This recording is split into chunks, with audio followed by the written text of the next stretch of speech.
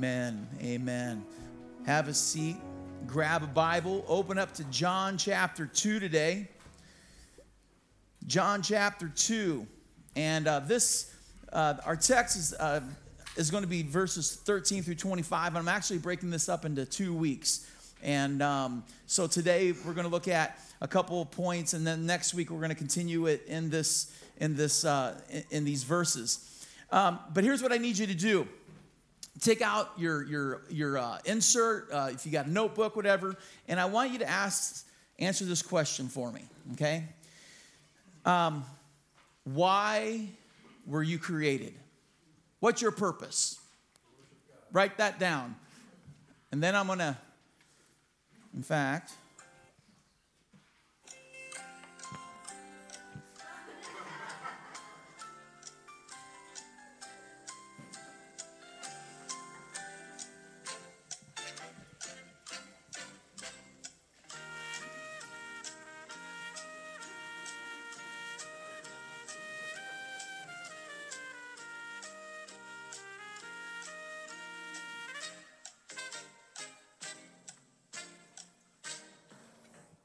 okay.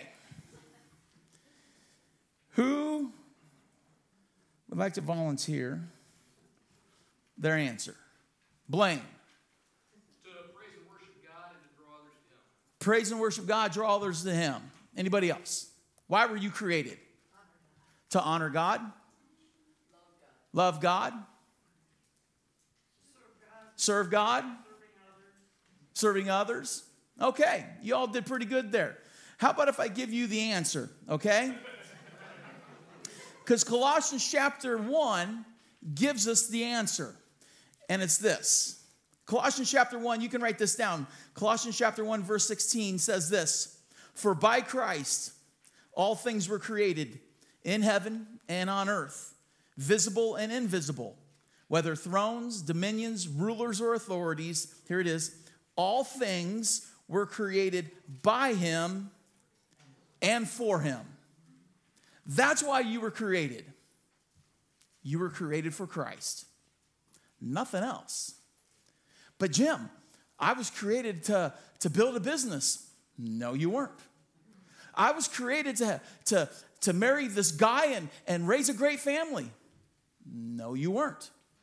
I was created to be a superstar. No, you weren't. You were created for Christ. You were created for Jesus. You were created to have a relationship with God. Okay? God created things not because He got bored.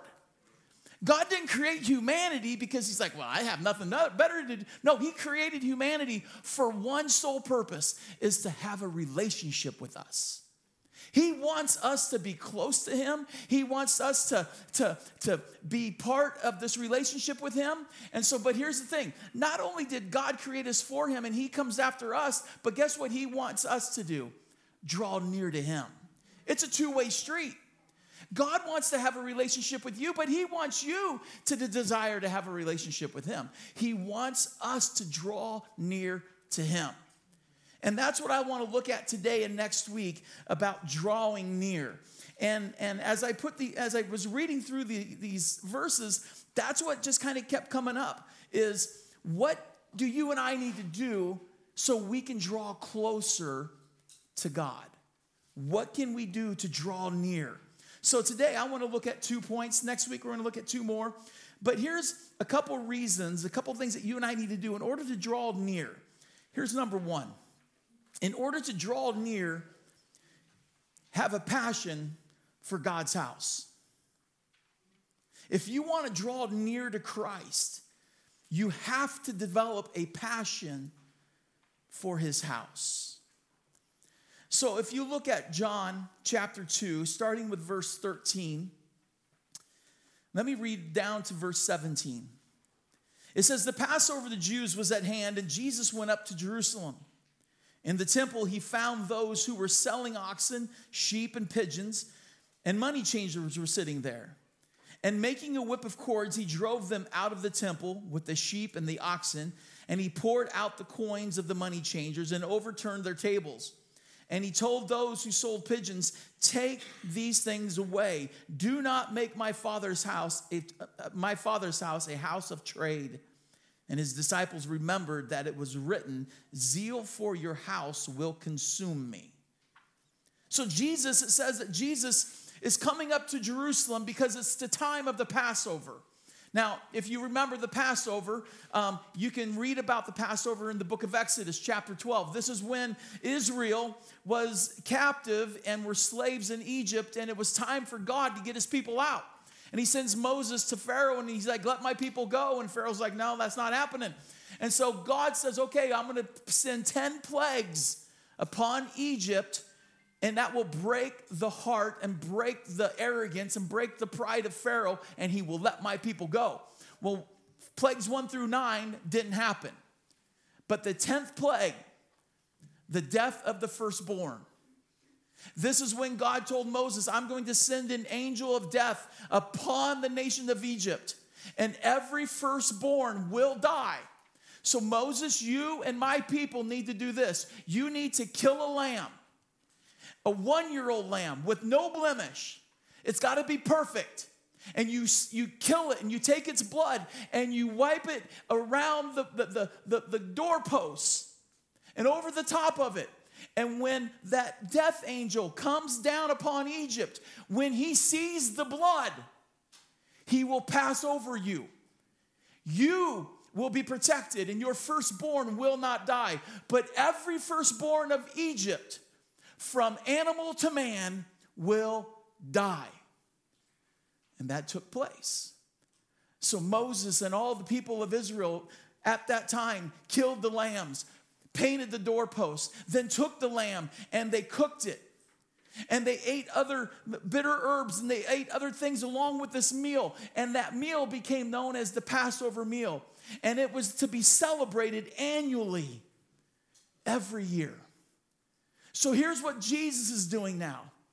Thousands of years later, this ceremonial meal, this celebration, every single year has been taking place. And now Jesus, for the first time, we recognize he's up now coming to Jerusalem to celebrate the Passover.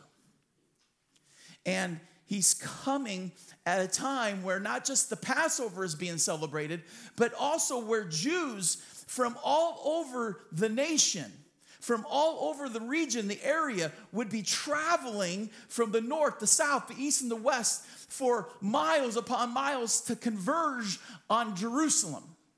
And all of these Jewish people were coming to celebrate the Passover, but also it was a time where they would go to the temple to sacrifice.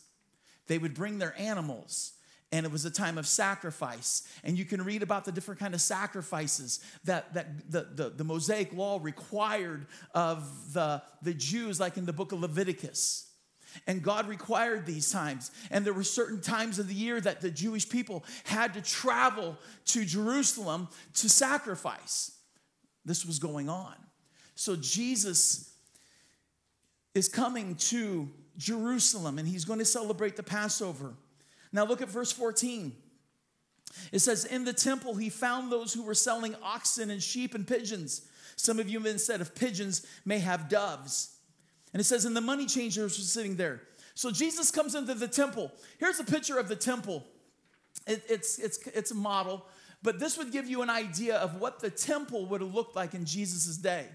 Now this was the second temple, all right? This was based off of the tabernacle in the book of Genesis, the book of Exodus. When God first told Moses, when they were out in the desert, he goes, I want you to build me a tabernacle. I want a house. And Moses builds this tabernacle out of cloth and builds this structure, and it has an outer court. And then it has a holy place. And then a holy of holy place. And this is where the priests would go in to perform their duties. And it says that the Spirit of God would come down in that place. Well, it got to a point where David was so broken over the fact that God did not have a house. David's like, I got a house, but God does not have a physical house. So King David had a burden to build a temple. But God was like, you're not going to do it, David. Your son Solomon will build this thing. So when Solomon became king, he built his first temple. And if you go to the book of 1 Kings and 2 Kings, you can read about this thing.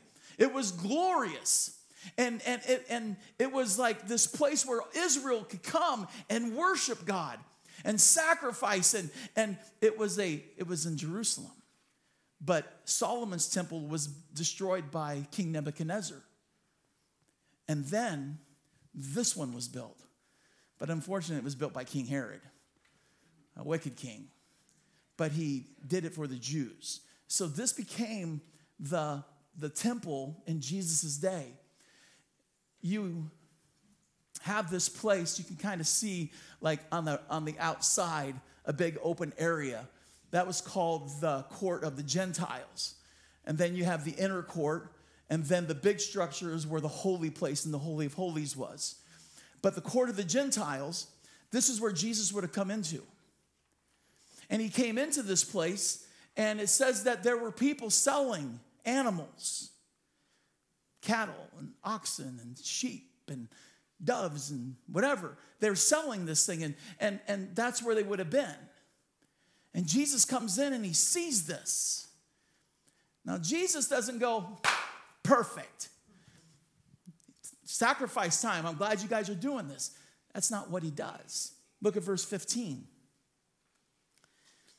It says, and making a whip of cords, he drove them all out of the temple with the sheep and the oxen, and he poured out the coin of the money changers and overturned their tables.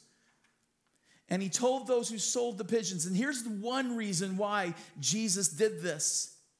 Take these things away and do not make my Father's house a house of trade. There's two reasons I'm going to show you why Jesus did what he did. He walks into the temple. Go ahead and bring that back up. He walks into the temple, the outer court, the court of the Gentiles. He's in this huge open space, and he sees all these people, all these merchants, and they're selling their cattle, and they're selling doves, and you've got all these Jewish people who have come to Jerusalem for one purpose. What do you think that one purpose was? Do what? Close. That one purpose was to worship God. That was it. And they were coming to celebrate the Passover. They were coming to honor the ceremonies that God had put in place in his law to sacrifice their animals for their sin. They were coming to worship God. And the place they did that is at the temple, God's house. That's where we worship. And so Jesus is seeing all of this activity, and he goes off. And he looks around and he finds like strands of whatever it could have been, and he makes like a whip, and he starts driving the animals out. Now, along the outside of this thing, there would have been gates in the wall, and he would have driven them out of the gate out into the open area, and he was knocking over the money changers. And you ever see it like on the news when an armored truck breaks down and like money is flown all over the place? People, imagine what would have been going on when the money changers are flipped over. Money scattering everywhere. It would have been chaos. And Jesus is like, here's what got him so upset. You've turned my Father's house into a house of a market, a house of trade. It's nothing more than a store. And he's like, you've lost it. See, here's what was happening. You can kind of put yourself in this position. Jerusalem was the place you had to go. Now, unlike today, if a farmer has cattle or pigs or something or horses, and they need to take those cattle to market, and the market, let's say, is 50 miles away. A farmer today has a trailer. And he puts the cattle in the trailer, hooks the trailer to the truck, drives 50 miles. You're there in an hour. You drop them off and you go home. Imagine in Jesus' time, you were a farmer and you had cattle and you knew it's time to go to Jerusalem, but we live 75 miles away. And I've got to get a cow to Jerusalem. How are you doing that? That's a burden, isn't it? Number one, you're walking or you're on a donkey and you're moving at probably about 3 or 4 miles an hour. Okay, so it's probably going to take you maybe a couple days to get there. And what are you going to do with your cow? So here's what a lot of these people did. Who they had to travel long distances. They didn't take any animals. They got to the city with nothing. Well, how are you going to sacrifice something if you don't have anything? Well, here's where people came in. They did it to offer a service first. They sold cattle, and people could buy it. Okay? Now, here was the other thing about going to the temple. People were also required to pay a temple tax. Could you imagine coming into church, first thing you had to do before you got into, hey, pay your church tax. We got bills to pay this week. They had to pay a temple tax. Okay? So here's the thing. The temple tax was a shekel. It was a Jewish coin. Well, Israel was under Roman occupation. So guess what the coins were predominant? Roman coins. So when they got to Jerusalem, they would have Roman coins. So guess what they had to do? Exchange them for Jewish coins. So guess what these people, these businessmen were doing? Supply and demand. The demand is high, supply is low. So guess what we're going to do? We're jacking the rates up.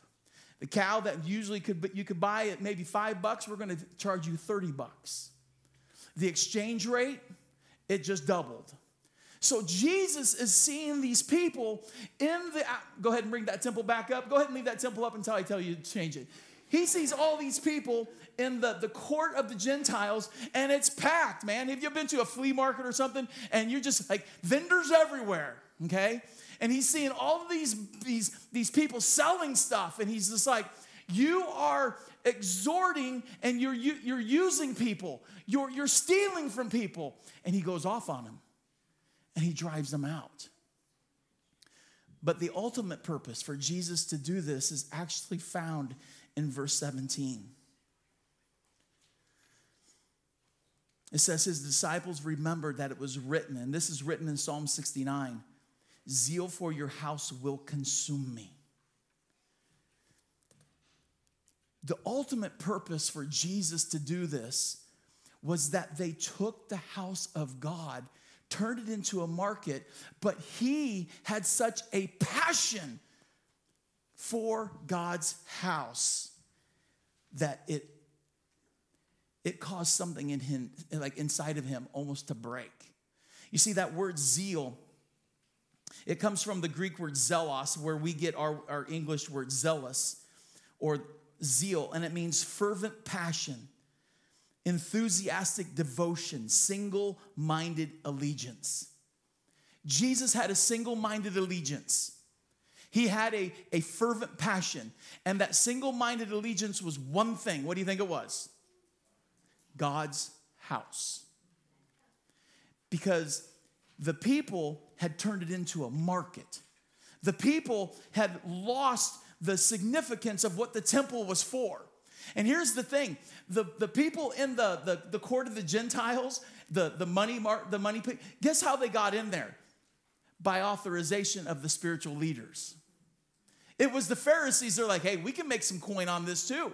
We can get rich. So we're going to let these guys into the temple. They'll charge exuberant prices. The money changers will jack up the price of exchanging money. We're going to get rich. Everybody's in this to win it. Well, here's the problem. Everybody lost the significance of the temple. They lost the purpose. They lost the purpose that the temple was only for one thing, worship. We are here to worship our God. We're here to sacrifice to him. We're here to offer our devotion to him. And they lost it. I like how John MacArthur says this. He says, what had begun as a service to the worshipers had under the corrupt rule of the chief priest degenerated into exploitation and usury. Religion had become external, crass, and materialistic, and the temple of God had become a den of robbers. You see, Jesus had such a passion for the house of God. He had one allegiance, and it's to my Father. And he sees these people turning the house of God into something that it shouldn't be. And he drives them out because he's got to clean and purge this thing because they made it unholy. They lost the priority of what the temple was all about. The temple was to worship God. It was for the people to come to this place and to worship the God who rescued them and saved them out of the Exodus, and to focus their energy on that. And that's not what they were doing. But how does this apply to you and me? I mean, okay, yeah, that's great. Jesus had a passion for God's house. Let me ask you this question. Do you have a passion for God's house?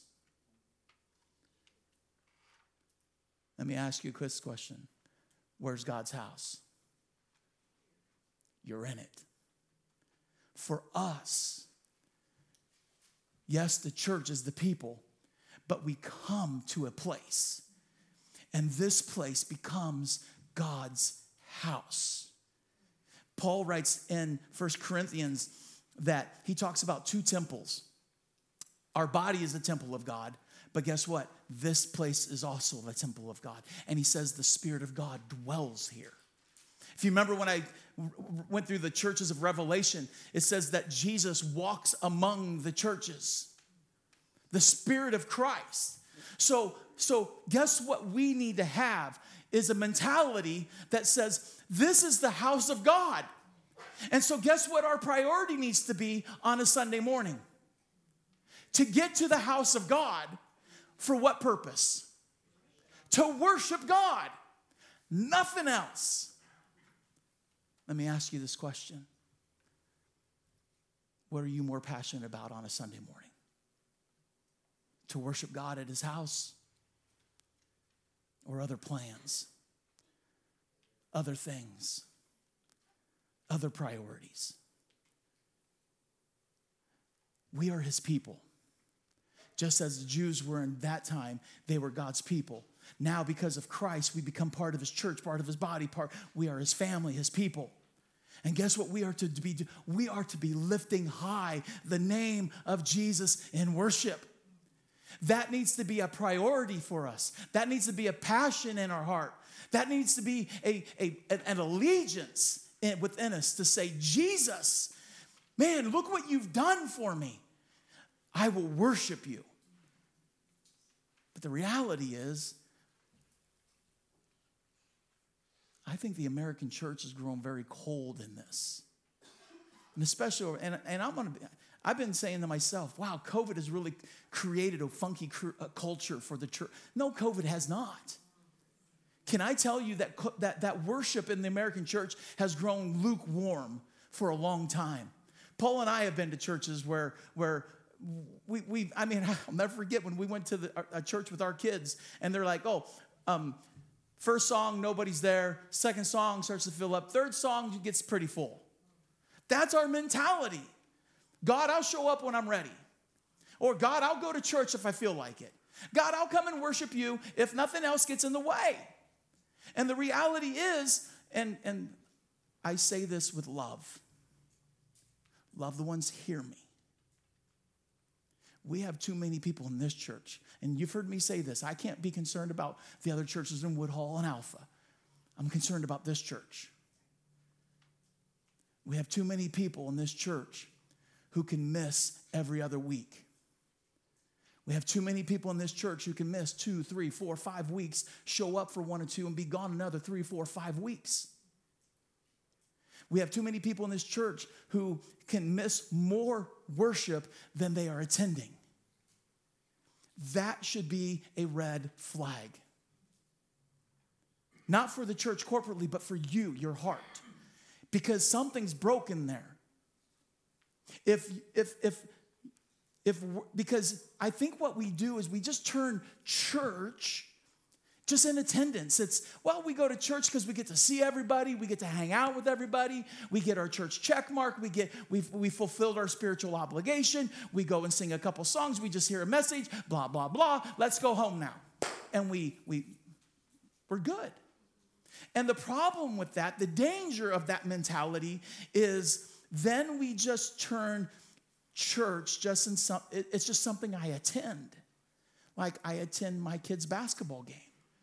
I attend a bridal shower. It's just something we do. And the danger is we can create a very complacent, apathetic attitude where this isn't God's house and it's not about worship. It's just a place we go. So if I'm there, great. If I'm not, no big deal. You see, you and I need to have a passion, a fire burning inside. Now, I was having breakfast with Adam Zini yesterday, and I told him, I'm not asking people to every Sunday showing up, going, we're going to church, woohoo! And we're just like all fired up for going to church. I'm not talking that. Because there's times you wake up on Sunday, anybody other than me, there are Sundays I wish I could just call it in. But I can't, because I'm the pastor, okay? But I'm going to be honest, if I wasn't the pastor, guess what on some days I would probably not do? Not come to church.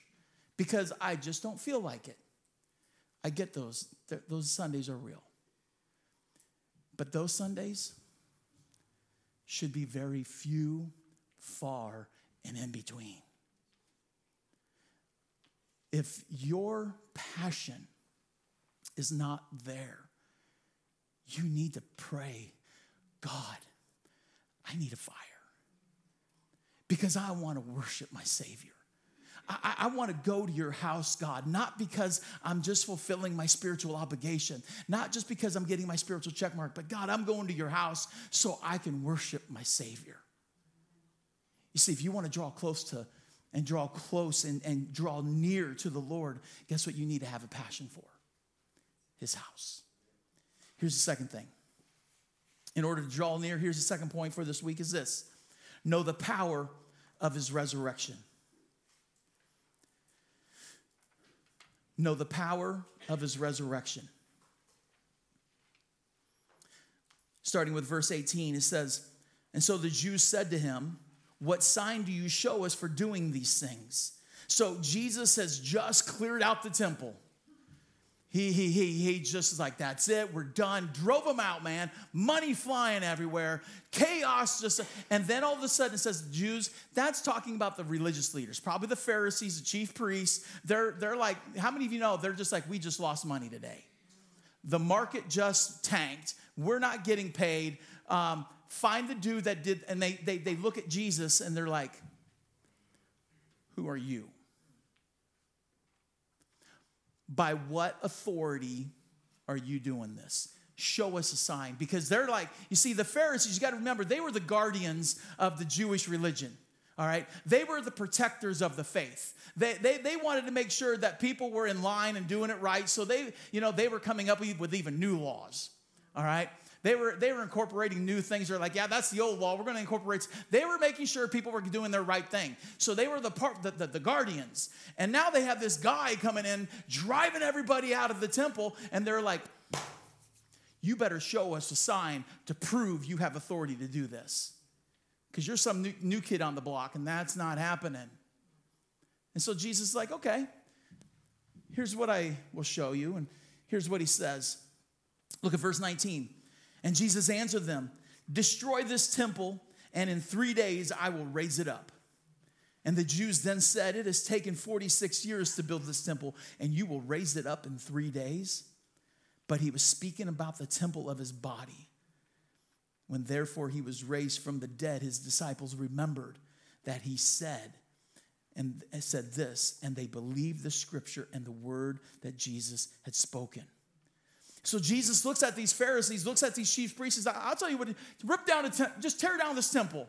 I'll rebuild it in 3 days. Now, here's the thing. This is the first time we read in the book of John that Jesus is speaking about something spiritual by using like a metaphor. But the thing is, whenever Jesus talked about the spiritual, people could only see the physical. So he's talking in a spiritual sense. He's talking about his body. He's talking about the fact then this is also the first time that we see him prophetically speak about his death. He's prophetically speaking, saying, one day you all are going to tear this temple down. One day you all are going to put me on a cross. I'm going to die. But guess what? I'm not staying there. Because even though this temple is going to be destroyed, this body is going to be destroyed in 3 days, it's coming out.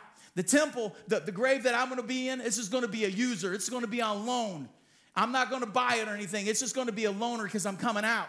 That's what he's prophetically speaking here. But all they could see was, dude, this thing's huge. It took us 46 years to build this thing. And you're going to erect it again in 3 days? I don't think so.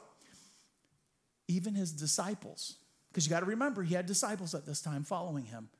His disciples, when Jesus said that, didn't believe it. Their eyes were still like, what? Because could you imagine, put yourself in that situation for a moment. You were a devoted Jew. You were a follower of Christ. And Jesus says that, tear this temple down and I'll rebuild it in 3 days. Let me ask you, would your head tilt? What? What are you talking about? That's impossible. His disciples did that.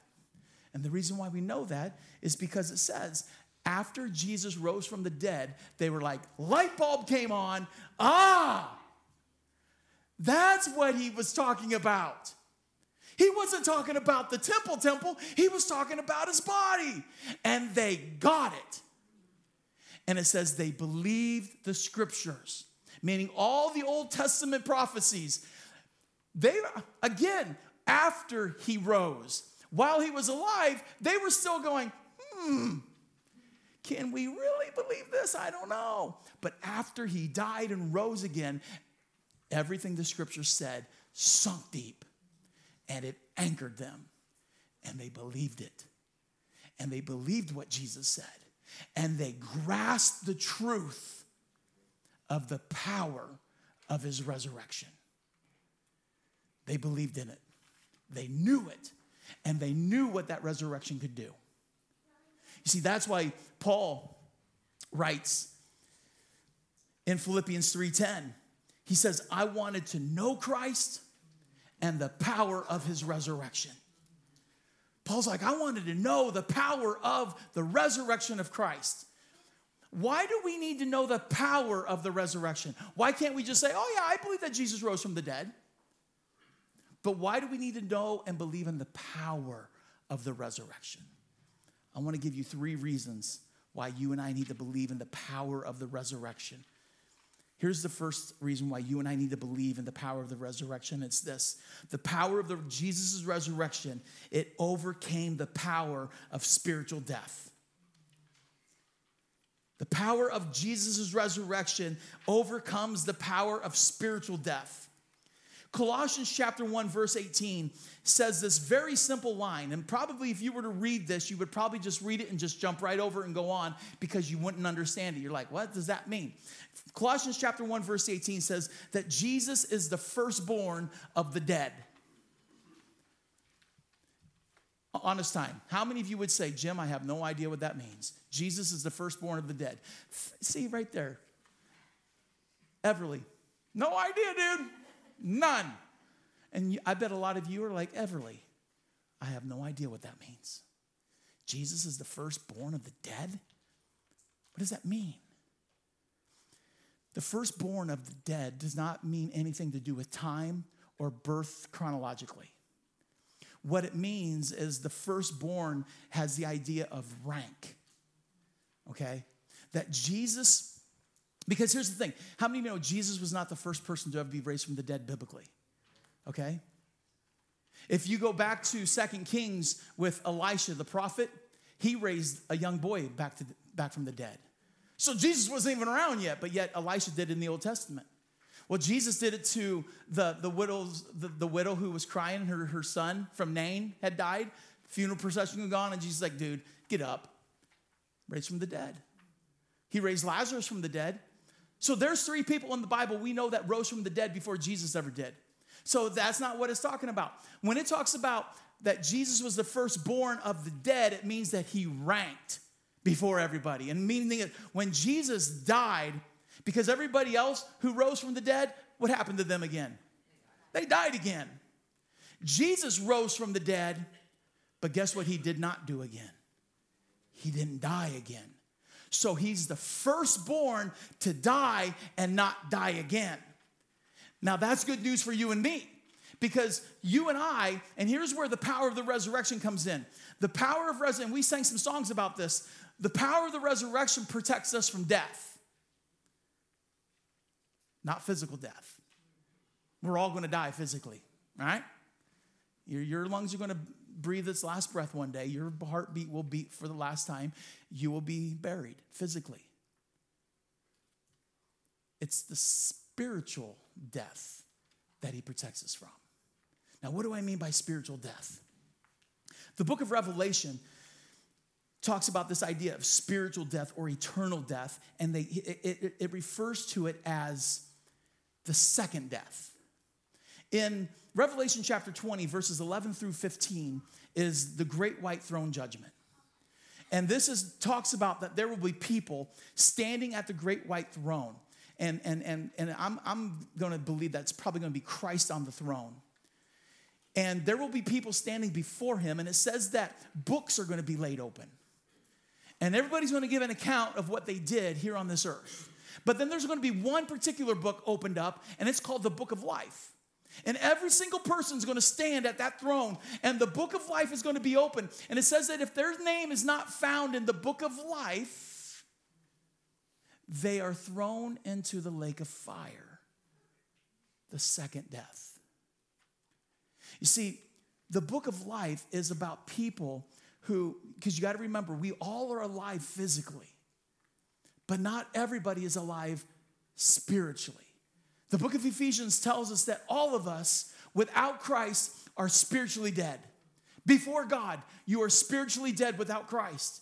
The only way you are born again spiritually, and we're going to see this when we get into chapter 3 of John, you got to become born again spiritually, that your spirit is rebirthed. And the only way that happens is when you and I come to that place where you profess Christ as your Savior. When you say, Jesus, I am a sinner. And I'm dead in my sin, and I can't save myself. Jesus, be my Savior. Forgive me of my sin. Come into my life. Be my Lord. Be my Savior. And I commit myself to him. I give myself to Christ. At that moment, my name is in the book of life. And anybody who does not come to that place where they turn from their sin and they repent of their sin, confess that they're a sinner, when anybody who does not accept Christ as their Savior, their name is not found in the book of life. And so Revelation says, if anybody's name is not found in the book of life, they are thrown into the lake of fire. They're eternally separated from God for all eternity in hell. That's the second death. But because of the power of Christ's resurrection, you and I are saved from that. In Revelation chapter 20, verse 6, it says, blessed and holy is the one who shares in the first resurrection. Over such, the second death has no power. You see, how do you share the first resurrection? He's talking, it's a combination of the resurrection of Christ and the resurrection of eternal life. The way you share in the resurrection to eternal life is you know Jesus as your Savior. So if you know Jesus as your Savior, your body is going to die one day and be placed in the ground. And when your body is placed in the ground, you are immediately in the presence of Christ. But there's going to come a day, as Thessalonians says, that Jesus is going to return. And he's going to give a shout like the archangel. And guess what's going to happen? Bodily resurrection. Those who are dead first, their bodies are going to get out of the grave, meet their spirit in the air, and then anybody else left alive at the rapture is going to be caught up with Christ in the air and go back to heaven. That's the first resurrection. It's eternal life. And because you have that eternal life, you've been raised with Christ, and now you're in heaven. Guess what it has the power to break? The power of the second death.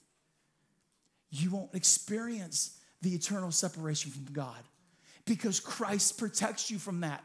The power of Christ's resurrection gives you the power over the second death. But loved one, listen to me. If you don't know Jesus as your Savior,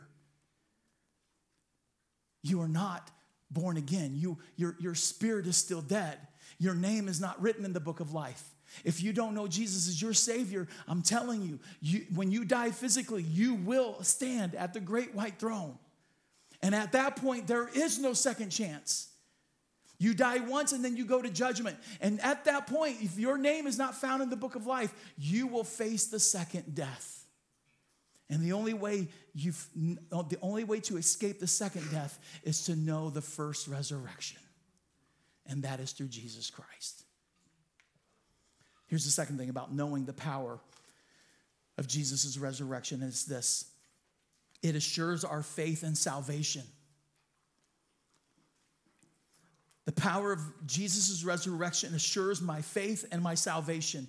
In 1 Corinthians chapter 15, Paul is having a debate with people, even people in the church of Corinth, because there were people in Paul's time that was like, okay, this whole teaching that you keep talking about resurrection is nonsense, Paul. There's no way people are resurrecting from the dead. There's no way once you die, you're dead, you're not coming out of that grave. Resurrection is nonsense. And Paul's having this debate. And here's what Paul says in 1 Corinthians chapter 15, verse 17. He says, if Christ has not been raised, your faith is futile and you are still in your sins. You see, Paul's like, okay, if there's no resurrection, then that means even Jesus hasn't been resurrected. And if Jesus hasn't been resurrected, we as Christians means nothing. And you are still in your sin. And if you are still in your sin, you will face the second death. You see, he's arguing, no. Jesus did rise from the dead. Because if he's not raised, none of us are. If he's not raised, then our faith means nothing. It's futile. It's pointless. It's meaningless. How many of you know, even Paul said, he goes, if Jesus didn't raise from the dead, we are the most to be pitied. Because people are looking at us, because people are saying it, man, you guys are really banking your faith on something big, aren't you? And a lot of people, how many of you know people think Christians are fools? Because we're banking everything on one thing, Jesus' death and resurrection. That's it. The death and resurrection of Christ is the foundation of our faith. If that is not real, let's just close up the church and quit coming. Why are we doing this if it's not real? Because it is. Jesus died and he was in the ground, and in 3 days he came up out of that ground, and he is the firstborn among the dead, and he is dead. He died once, but yet he is alive today. And that's what that assures me. Because Jesus is alive, he came up out of that grave. I know my faith is right, and I know I'm saved in him. That's the assurance that you and I have because of the power of the resurrection. And then here's the third one. The third reason why you and I need to believe in the power of the resurrection, because it's an anchor for my faith and hope. It's an anchor for my faith and hope. In 1 Peter chapter 1, verse 21, Peter writes, he says, through Christ you believe in God, who raised him from the dead and glorified him. And so your faith and hope are in God. Peter's like, man, because you believe in Christ, you believe in God. Because you believe in God, you know he raised Jesus from the dead. And because he raised Jesus from the dead, guess here's where your hope is. It's not in anything else. It's only in one thing. It is in God. Your faith and hope is in God. Why? Because you believe in Jesus Christ. You believe that God raised him from the dead. And if you can believe that God raised him from the dead, you can anchor your faith to who God is. And what Peter is saying, he's like, if you can believe in Christ, you can believe in the resurrection, because those are big things to believe in, aren't they? He's basically saying, if you can believe in those things, you can believe for God for anything in your life. When the storm comes in, we sang that song, It Is Well. Man, if I can believe in Jesus, and I can believe in one of the most extraordinary things ever, that there's a guy that died and he rose again and he's alive, and if I can believe that, I can trust in God through the storm. You see, that's why Paul writes in Ephesians chapter 1, verse 19, Paul is praying in chapter 1 some things that he's asking that God would illuminate to the church. And he says, I pray that you may know God's incomparably great power for us who believe, That power is the same as the mighty strength he exerted when he raised Christ from the dead and seated him at the right hand in heavenly realms. And then in Ephesians 3:20, he says, now to him who is able to do immeasurably more than we all ask or imagine, according to the power that is worked within us. You see, even Paul's like, because of the resurrection, the power that God used to raise Christ from the dead is for you. And he goes, and you can believe God for the immeasurably more, the exceedingly and the abundantly more that God can work in your life, whether you know it or not. God is there. Why? Because that power is available.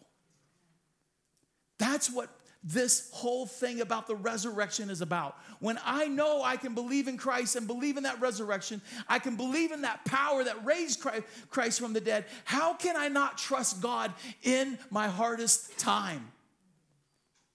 Listen, when you go through the storm and the trial, your hope is not in your job. Your hope is not in, well, I hope the economy comes around, boy. My hope is in that the inflation's coming down. Your hope is not in the government. Man, my hope is in, I'm hoping that peace comes between Russia and Ukraine. My hope is that my kids get their act together. Your hope can't be in anything except for one thing. In the power of the resurrection, believing in God. That's where your hope lies. And when my hope is in God and God alone, God, I trust you. When nothing makes sense in my life, God, I trust you. When my kids are still wandering, God, I trust you. When the money's not there, God, I trust you. When the doctor's report comes back, God, I trust you. God, when nothing is aligning right, God, I trust you. And God, even if you slay me, yet I will trust you. Why? Because even in my death, I have the confidence of knowing because Christ died and he rose from the dead and I know him as my Savior.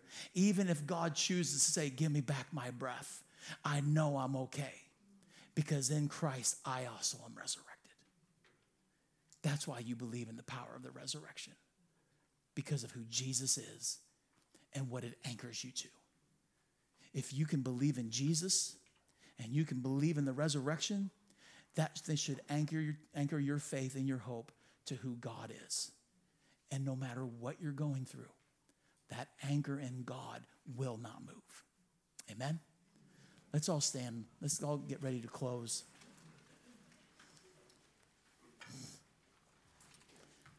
And I want to encourage you, whatever's going on in your life, and maybe even those of you at home, this song we're going to sing, I would encourage you to sing it by faith. How many of you know it's sometimes hard to sing praise songs and worship God when life is hard? Because you just don't have it in you. Well, maybe today you're there. Maybe you're online and you're watching and you're like, man, that's just been what I've been, everything you said, Jim, that's it. Today, right now, whether you're here or online, I would encourage you to pray, to sing this song in faith. That the resurrected King is resurrecting you. And so, Father, I thank you for who you are. I thank you, Jesus, for what you've done for us, and that we know that you are the resurrected King, and you're resurrecting us. And we can anchor our faith in God because of who you are and what you've done. You're alive today. You're interceding for us. You are our mediator. There's nothing in our life that you cannot do exceedingly and abundantly more than we could ask or think. And so, Father, we just thank you and we praise you. And it's in Jesus' name.